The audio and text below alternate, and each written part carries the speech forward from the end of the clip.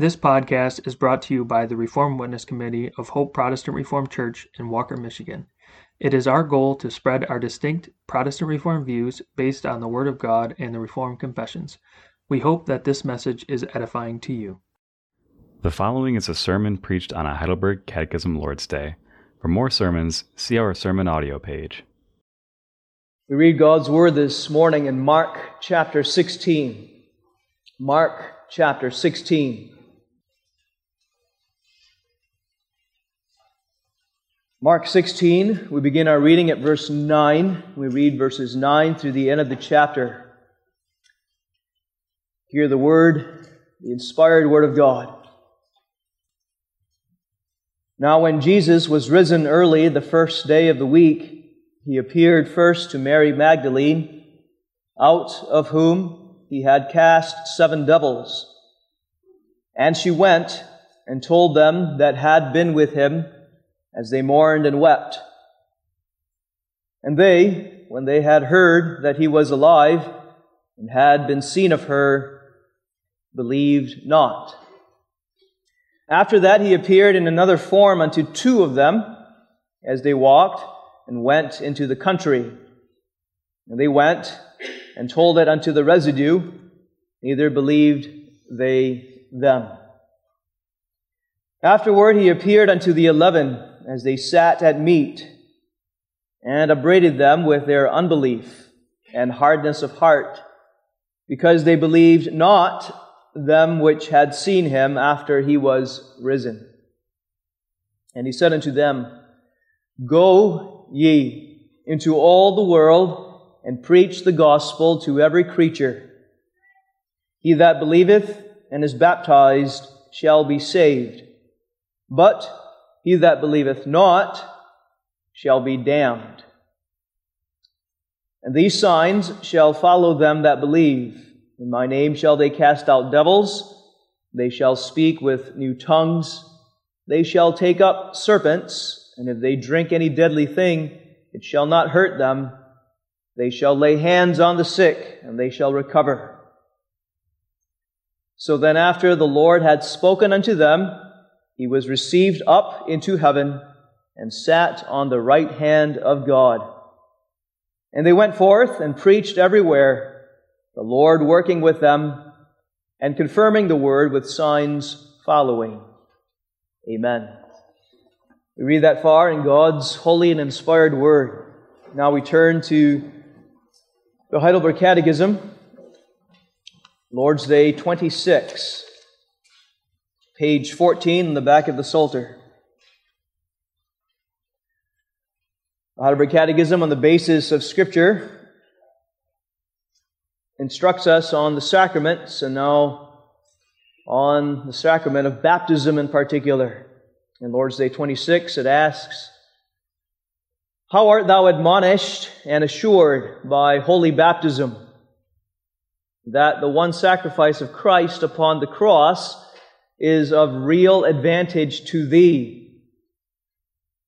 Thus, that Christ appointed this external washing with water, adding thereto this promise, that I am as certainly washed by His blood and Spirit from all the pollution of my soul, that is, from all my sins, as I am washed externally with water, by which the filthiness of the body is commonly washed away. What is it to be washed with the blood and Spirit of Christ? It is to receive of God the remission of sins freely for the sake of Christ's blood, which He shed for us by His sacrifice upon the cross, and also to be renewed by the Holy Spirit and sanctified to be members of Christ, so that we may more and more die unto sin and lead holy and unblameable lives. Where has Christ promised us that He will as certainly wash us by His blood and Spirit as we are washed with the water of baptism?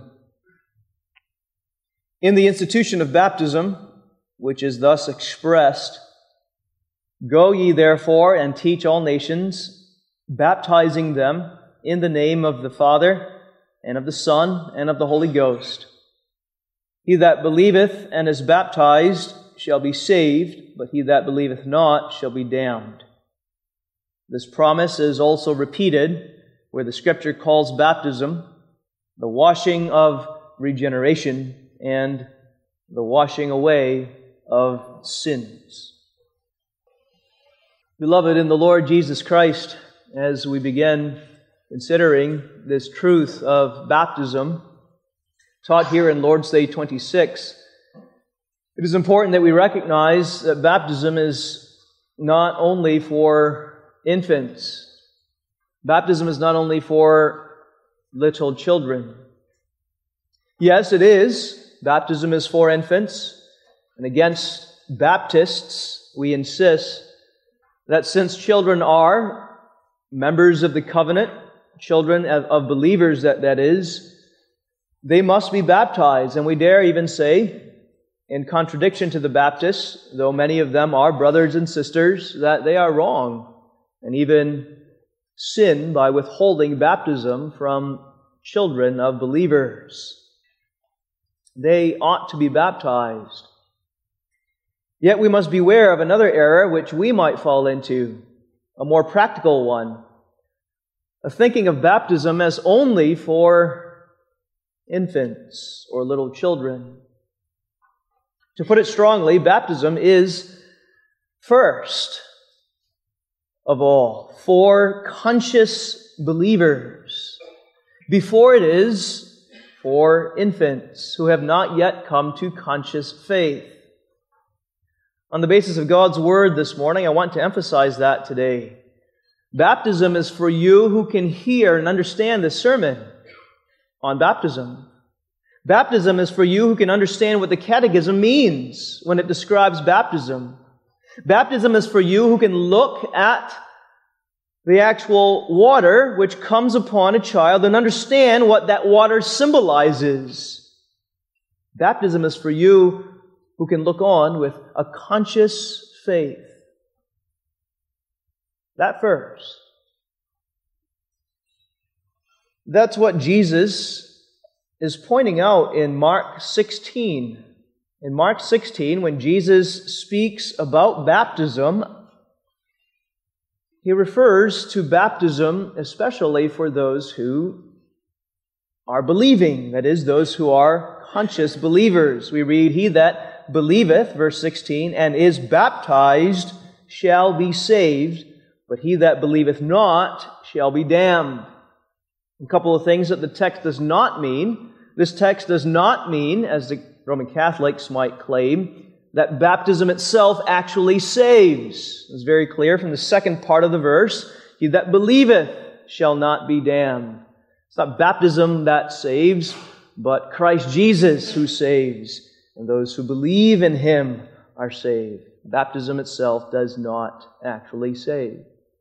Negatively, this text also does not mean, as the Baptists might claim, that believing or conscious faith must precede baptism, and therefore only those who can confess their faith may be baptized, and infants therefore are excluded from baptism. No, that's not what this text is saying. When Jesus speaks of believing and being baptized, He is not telling us that this is the required order in time. But positively, this text does mean that baptism is for believers. It does mean that. First of all, for believers. And that believing, your believing by the power of the Holy Spirit, must be enjoined to your baptism. So that, and an application that I'll come back to in the sermon, when you see baptism as it was administered last Sunday, and when you see baptism as it will be administered repeatedly because the Lord has blessed our congregation with many children and is doing so. But when you see that baptism, it is public in this setting for believers to see and think about, and with a conscious faith, receive as God's promise to you, that you are certainly washed of all your sins by the precious blood of Christ, and washed by His Spirit of the power of sin as well. An infant cannot yet understand that. Oh, he will, she will, but you as conscious believers are called to that. I review with you the surrounding context of the Catechism where we find this instruction on baptism. Remember that this comes soon after Lord's Days 23 and 24 on the heart of the gospel, justification by faith alone. I remind you that righteousness, our righteous standing before God, is imputed to us.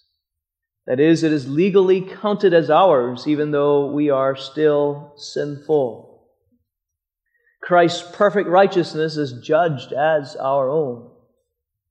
And we emphasized in the last couple of weeks how it is through faith alone that we receive this declaration of righteousness, as well as all the other benefits of salvation. Faith alone is the instrument that joins us to Jesus Christ, and through which we receive every benefit.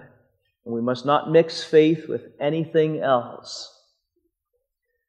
Primarily, we saw God uses preaching and the sacrament secondarily as a means to strengthen that faith through which we receive all the blessings of salvation. And today, the Catechism brings us to one of those secondary means for the strengthening of our faith in Jesus Christ, and that is the sacrament of baptism.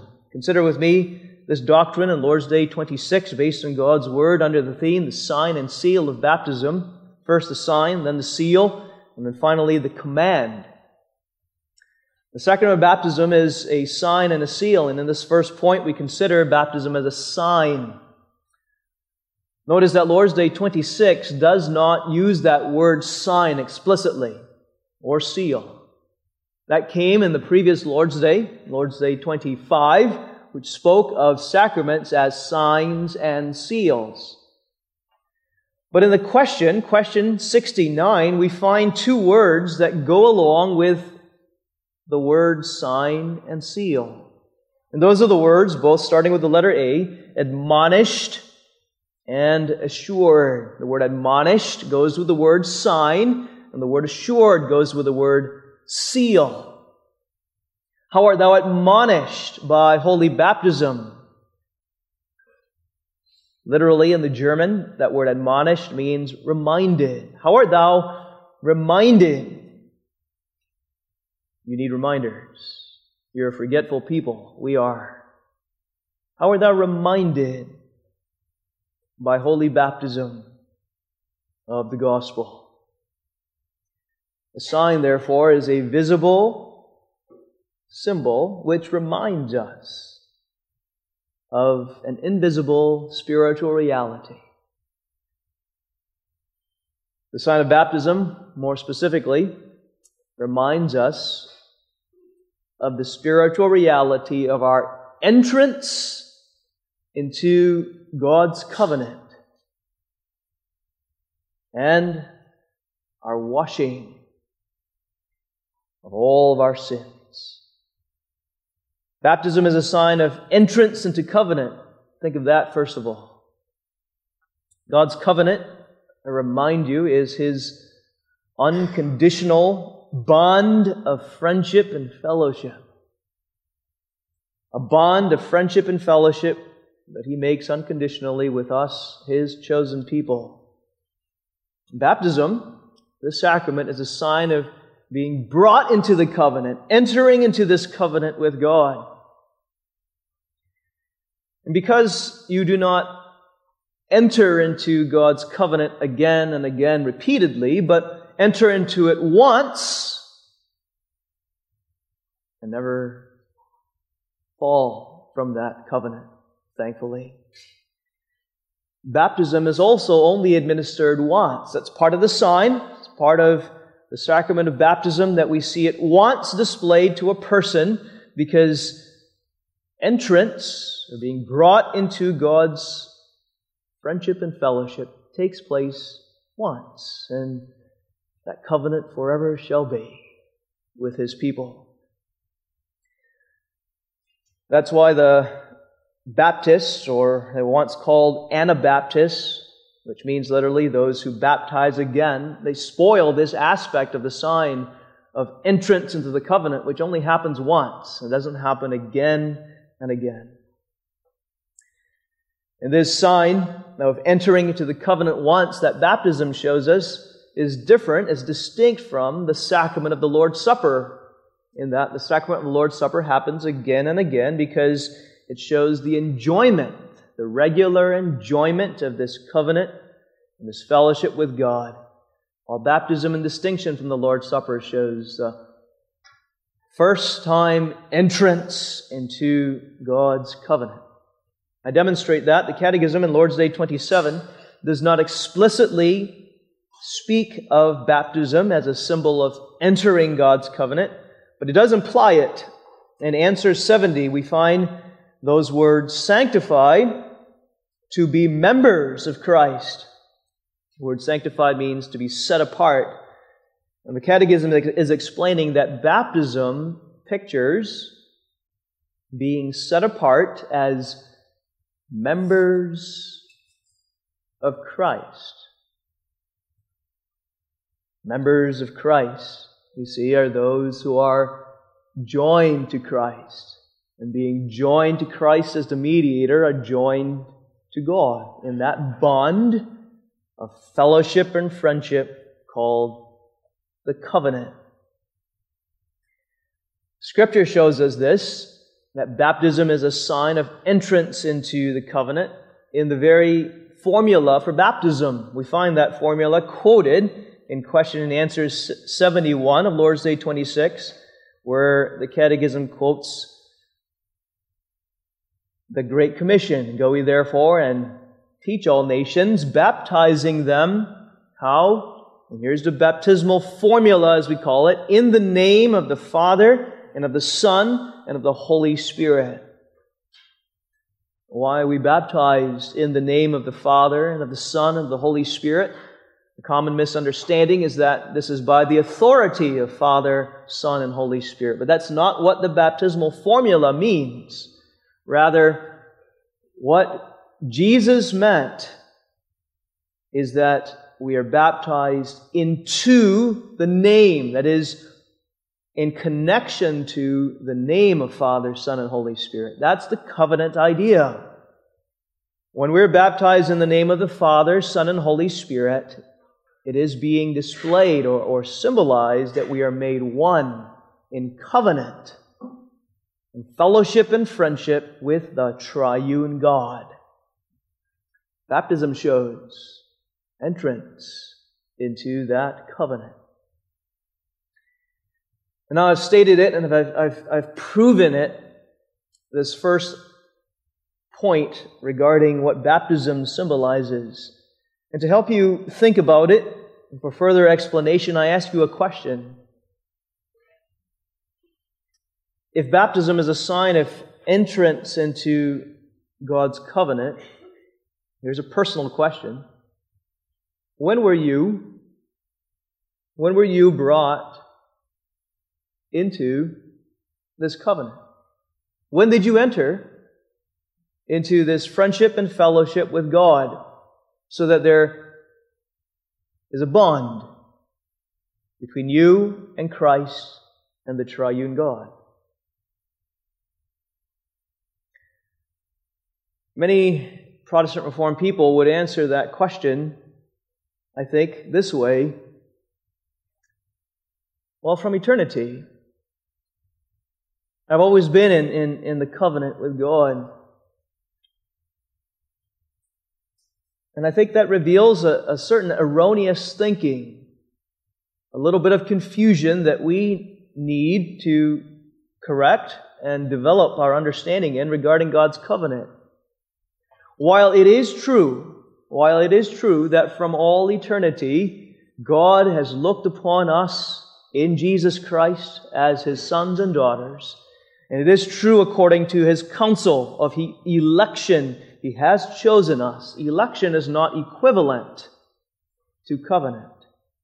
Covenant, remember we said, is the bond of friendship and fellowship that God has with His people. But from eternity you did not exist. From eternity there was not a real bond that connected your soul, which did not exist, to Jesus Christ and to God, the Godhead, in a relationship of fellowship. So covenant, though it existed from eternity in the triune God, did not yet join you to God.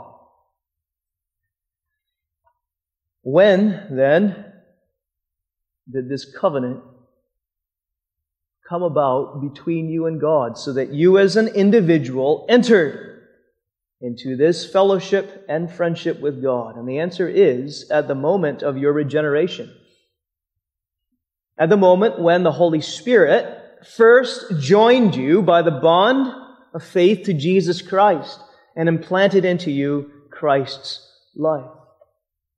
Then there began this bond of friendship and fellowship between you and God. Titus 3 verse 5, which is quoted in question and answer 72 at the end, speaks of baptism in this way. Baptism is the washing of regeneration. And it speaks of baptism this way, not because baptism itself regenerates, but because baptism is a picture of regeneration. It's a picture or a symbol of God taking you, dead of yourself, totally depraved, in which you were conceived, and joining you to Christ and to the covenant God in the bond of friendship and fellowship, and giving you His life. That took place at the moment of regeneration. For many of you, that happened in the womb. For some, it happened a little later in life. But this entrance into covenant at the moment of regeneration is what baptism pictures.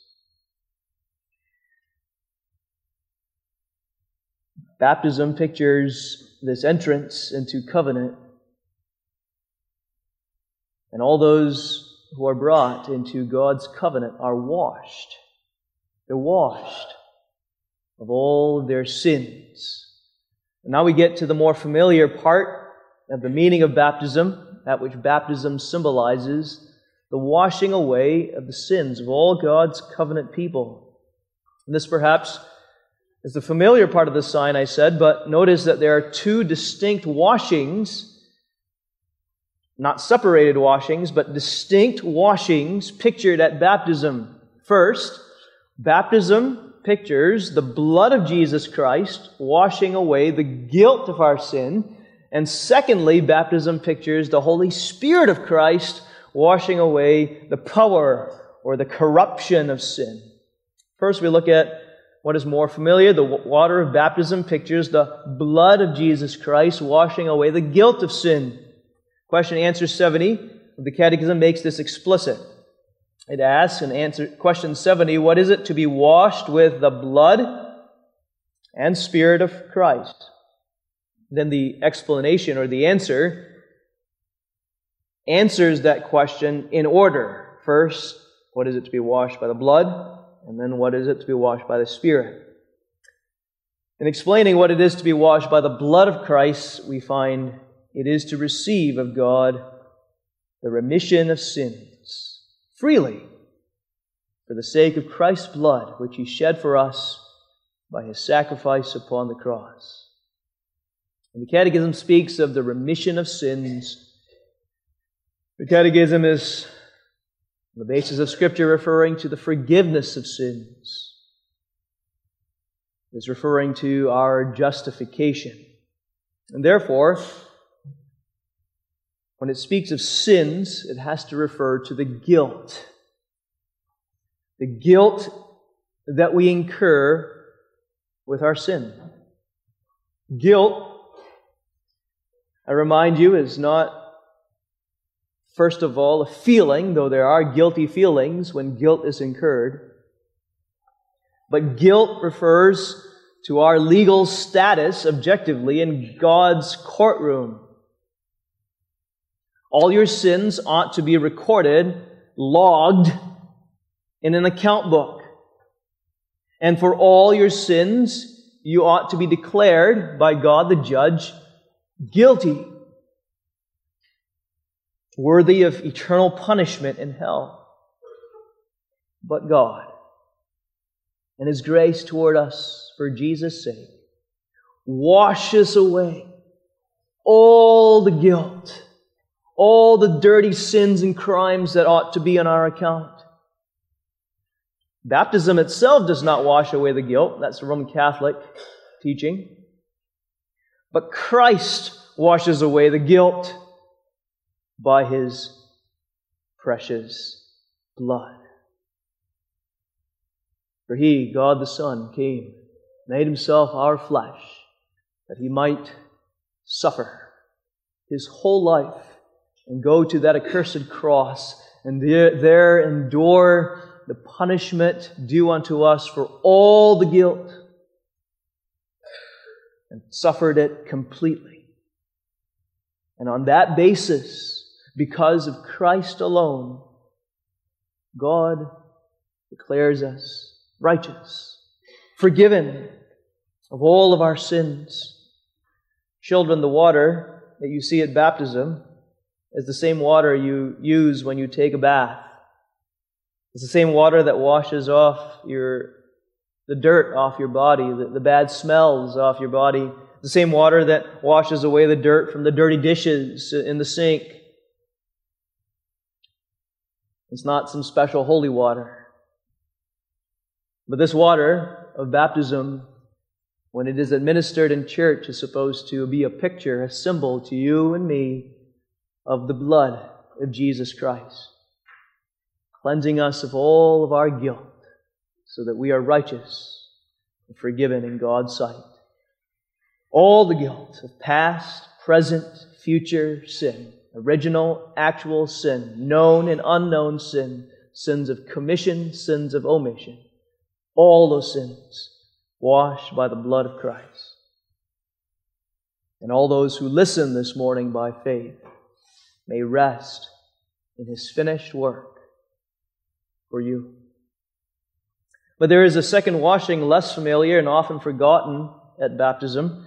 Baptism not only pictures entrance into God's covenant and the forgiveness or the washing away of all the guilt of sin by the blood of Christ, but finally, baptism also pictures the Spirit, the Holy Spirit, sent by Christ to wash away the power, the corrupting power of sin.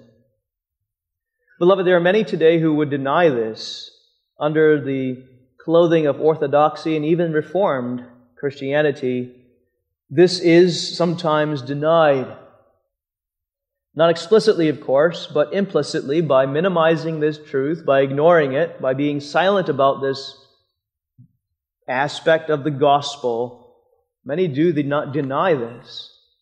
But question and answer 70 is very clear. This is creedal, this is Reformed, this is biblical. It asks, what is it to be washed with the blood and Spirit?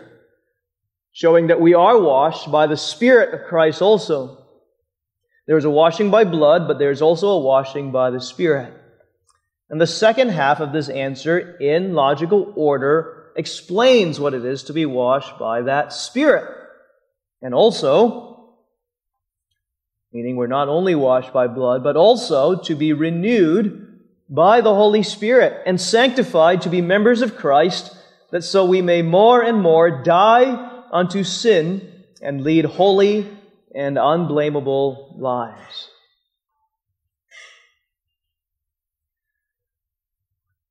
Those who deny this, ignore this, or are afraid of this are in error. Salvation is pictured by baptism. And God would have us see in baptism the Holy Spirit poured out upon the souls. Every soul who is washed by His blood receives His Spirit as well. And the Spirit not only joins us to God in covenant, but works in us in the depths of our soul to give us a new heart.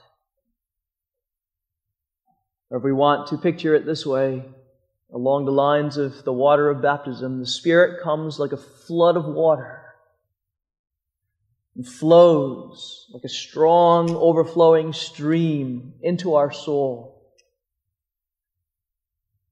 to wash away that old man from the throne of our hearts, so that while He still is there in our souls, He no longer reigns, but rather a new man reigns. And with that new heart that the Spirit gives us, notice the more and more in the Catechism, more and more, we die unto sin and lead holy and unblameable lives. That's the Spirit's work. It's called progressive sanctification. He changes our will so that we want more and more to serve Jesus and not self. He changes our desires so that we desire more and more that which is good rather than that which is evil. His glory more and more rather than our own. He changes our thinking, our thoughts, so that we have the mind of Christ and we think more and more heavenly thoughts rather than the things of this earth. More and more means there is progress. Now that doesn't mean, beloved, that you will always notice progress in yourself, though you may see it in others. Often those who are progressing spiritually don't notice it, but others see it, and it is for the glory of God. So children, when you see the water of baptism, again, don't think holy water, don't think special water. It's the same water you use to wash the dirt off your body and off your hands at the sink. Because water is a symbol of the Holy Spirit coming into your heart to wash away that old man off the throne of your heart, so that you may choose more and more the right words to say rather than the mean words to say. You choose more and more to honor your father and mother rather than talk back to them. You desire more and more to come to church and not to do your own pleasure on the Sabbath day. Have you been baptized?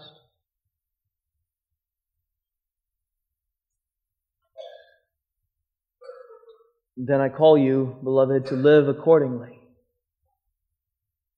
To live a life consistent with that sign. Not as enemies of God, but as those who have been joined by the bond of the covenant as His friends. Not living in doubt, but living with the confidence that your guilt has been washed away by the blood of Christ. And not living as selfish men-pleasers, but as those who are sanctified by the Spirit, symbolized at baptism.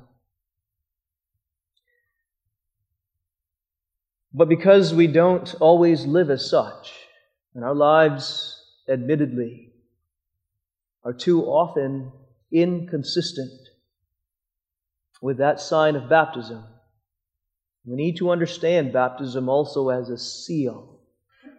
A seal. A seal is a means, a tool of the Holy Spirit for personal assurance. More precisely, a seal is a means that the Spirit uses to strengthen our assurance. That's what the Catechism in question 69 is indicating. Remember those two words that begin with A? How art thou admonished? That goes along with the word sign. But also, how art thou assured? That goes along with the word seal. How art thou assured? The Holy Spirit uses baptism when it is enjoined to the Word, to the preaching of the Word that explains it. He uses baptism for the assurance of faith. Not for the giving of that assurance for the first time, but for the strengthening of that assurance, which is part of faith. The Holy Spirit, when one sees the sacrament of baptism, strengthens the assurance of faith. Which means, beloved, that only those with conscious faith who are already believing are assured at baptism. An infant, a little baby, when he or she is brought to the baptismal font, cannot yet consciously think about what is going on. Consciously believe on Jesus Christ and Him crucified. Yes, that child, our covenant children, they're regenerated. Many of them are joined to Christ and to God, but they cannot consciously believe at baptism. And therefore, when they are baptized, there is no assurance happening in the child. A young person sleeping in the back of church, distracted by a girlfriend or a boyfriend, or thinking about a basketball game, or a young adult hungover from the weekend, or someone who is playing with his pen or paper instead of taking notes, and not thinking about baptism and what it means, is not assured at baptism. When the congregation is focused on a baby or the dress of a mother or something else rather than the gospel, there's no sealing or assuring that is taking place. Or when the heart strays in stubborn, willful, impenitent sin, instead blaming, excusing, manipulating to make things go their way, there will be no sealing or assuring at baptism. Positively, only those in whom the Holy Spirit works repentance and faith in Jesus Christ, that is, those who consciously look to Jesus as symbolized at baptism, are assured, are strengthened in that assurance. That's the point of Mark 16, Jesus' own words. He is mainly talking about conscious believers who are baptized. And he is saying, for he says, he that believeth and is baptized shall be saved. But he that believeth not shall be damned. Only those who believe, notice the emphasis. The order there is the order of importance. Only those who believe and are baptized shall be saved. And those who do not believe, the implication, even if they are baptized, those who do not believe shall be damned. And so before I speak further of how baptism is an assurance or a seal to you, I call you, beloved, on the basis of God's Word, of Christ's Word here in Mark 16, that you must today, repent and believe. And by repentance, I do not mean that you must go and change your life around before you may be assured. But by repentance, I mean that you must be broken and of a contrite heart, sorrowful for your sins, that you might bring those sins by faith to Jesus Christ, who was pictured at baptism and rest there for your forgiveness. And those who ignore that call to repent and believe, those who say, I don't need to repent and believe, that's Arminian. Those who say, I was already baptized, I already believed in the past, I don't need to repent and believe today. Well, hear Jesus' words. He that believeth not shall be damned. But to you, in whom God works a believing heart, I say unto you, baptism is a seal. As the form for baptism says, a seal and an undoubted testimony that you have an eternal covenant of grace with God. And even if we sometimes through weakness fall into sin, we will. We have and we will again. Though not wanting to, we will. We must not therefore despair of God's mercy, nor continue in sin, since baptism is such a seal, an undoubted testimony that we have an eternal covenant of grace with God. Christ gives you baptism, beloved, you who repent and believe this morning.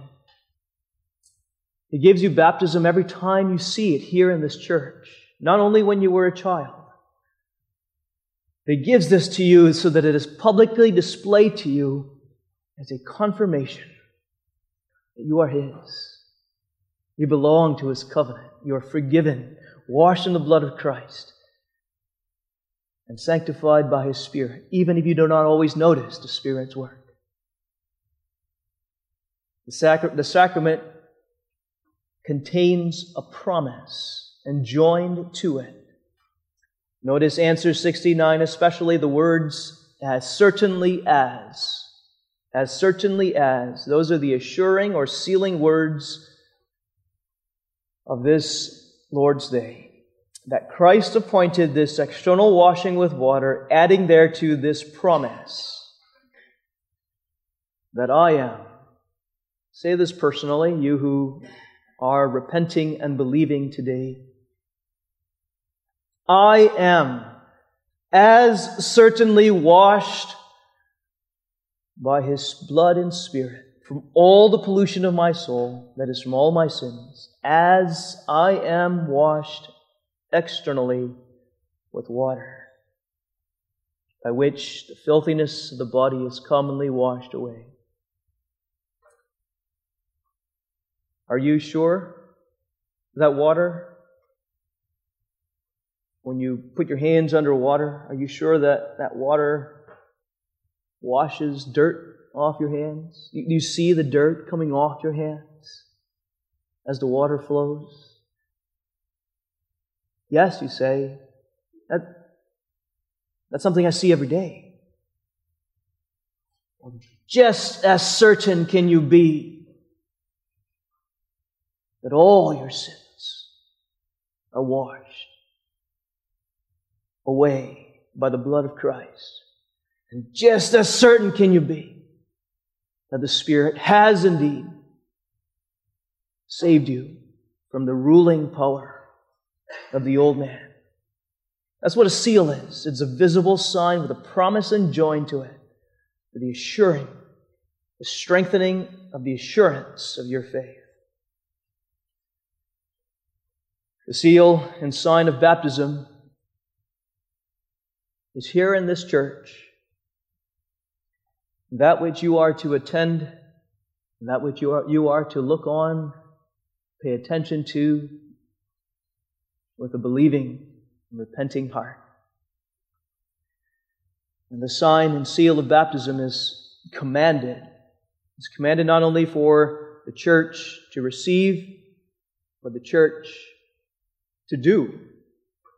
You'll find that command in what is called the institution of baptism. Christ instituted baptism. That means He commanded the church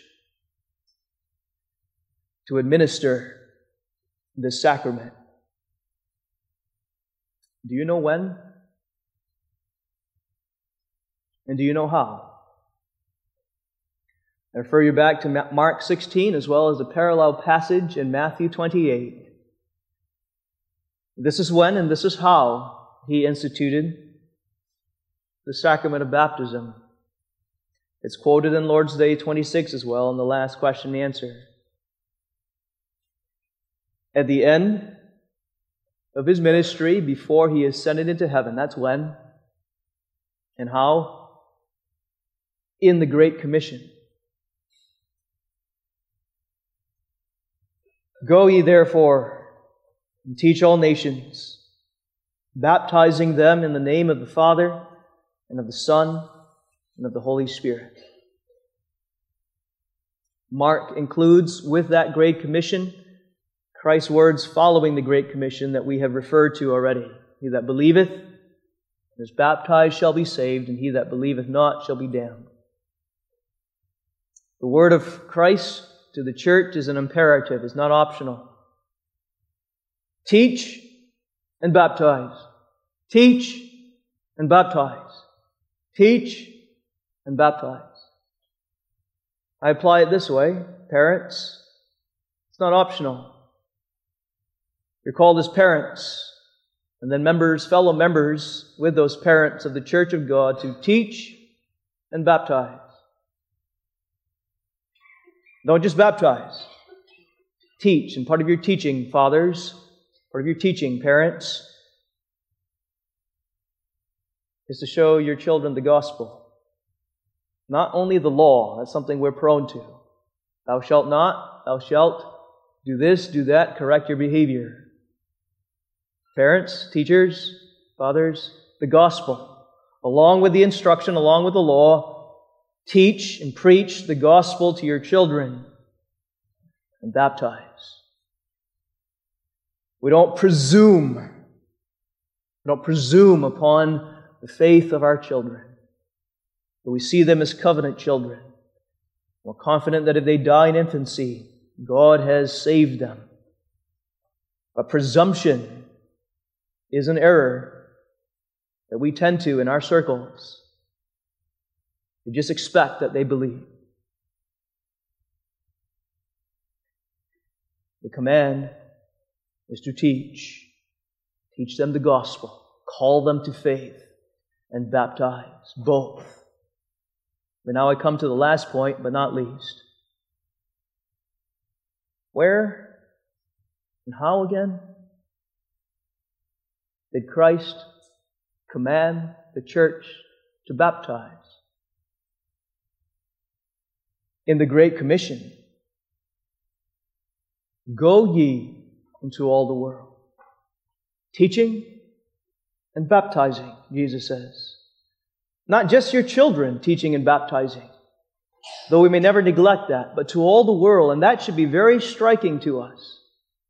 Very striking, because often when we think of teaching and baptizing, we think of children and Christian education.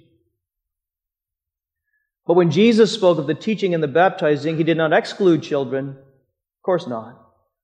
But His focus was an outward looking unto the nations with His gospel, in His Word, and in the sacrament. A common argument by Baptists today for their insistence on adult baptism only. A common argument is that in the New Testament, all we find are examples of adult baptisms.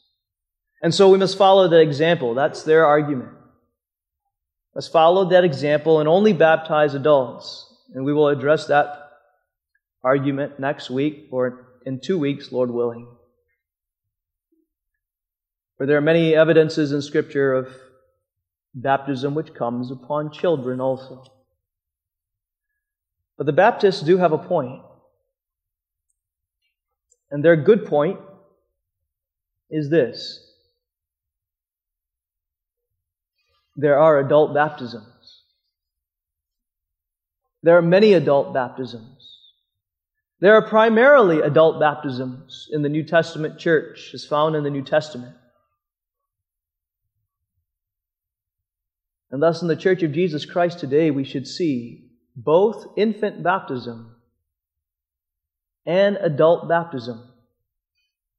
The calling of Jesus Christ, the command, is that out of thankfulness the church would go, teach all nations, baptizing them in the name of the Father and of the Son and of the Holy Spirit. Because, beloved, the sign and seal of baptism is for you and your children and for those afar off, even as many as the Lord our God shall call. Amen. Let's pray.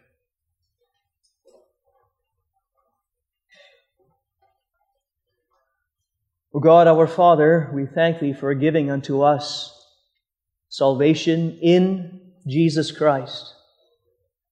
We thank Thee for bringing us into that covenant, that bond of friendship and fellowship with Thee.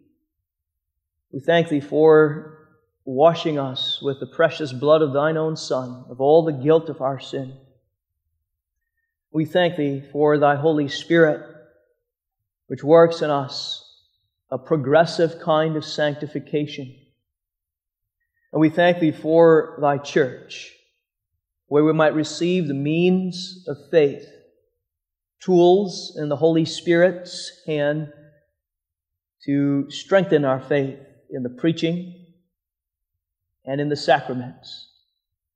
O God, may Thy word, though it be brought in weakness, be used this morning too, to work faith in our hearts, in the hearts of our children, as the sacrament and Thy word that show the precious gospel. And improve us also in bringing that teaching and baptism not only to our children, but to those that are far off, as many as Thou shalt call, that Thy name may be glorified in all the earth. For Jesus' sake we pray. Amen. Thank you for listening to this episode of the Hope PR Ministry podcast. We are a part of the Protestant Reformed Churches in America, and we are located in West Michigan. Our goal is to spread our distinctive Reformed beliefs. If you have any questions or feedback, please feel free to reach out to us at hoperwc@gmail.com and visit our website at hopeprchurch.org if you would like to learn more about our beliefs. You can also worship with us every Sunday at 9 a.m. and 5 p.m.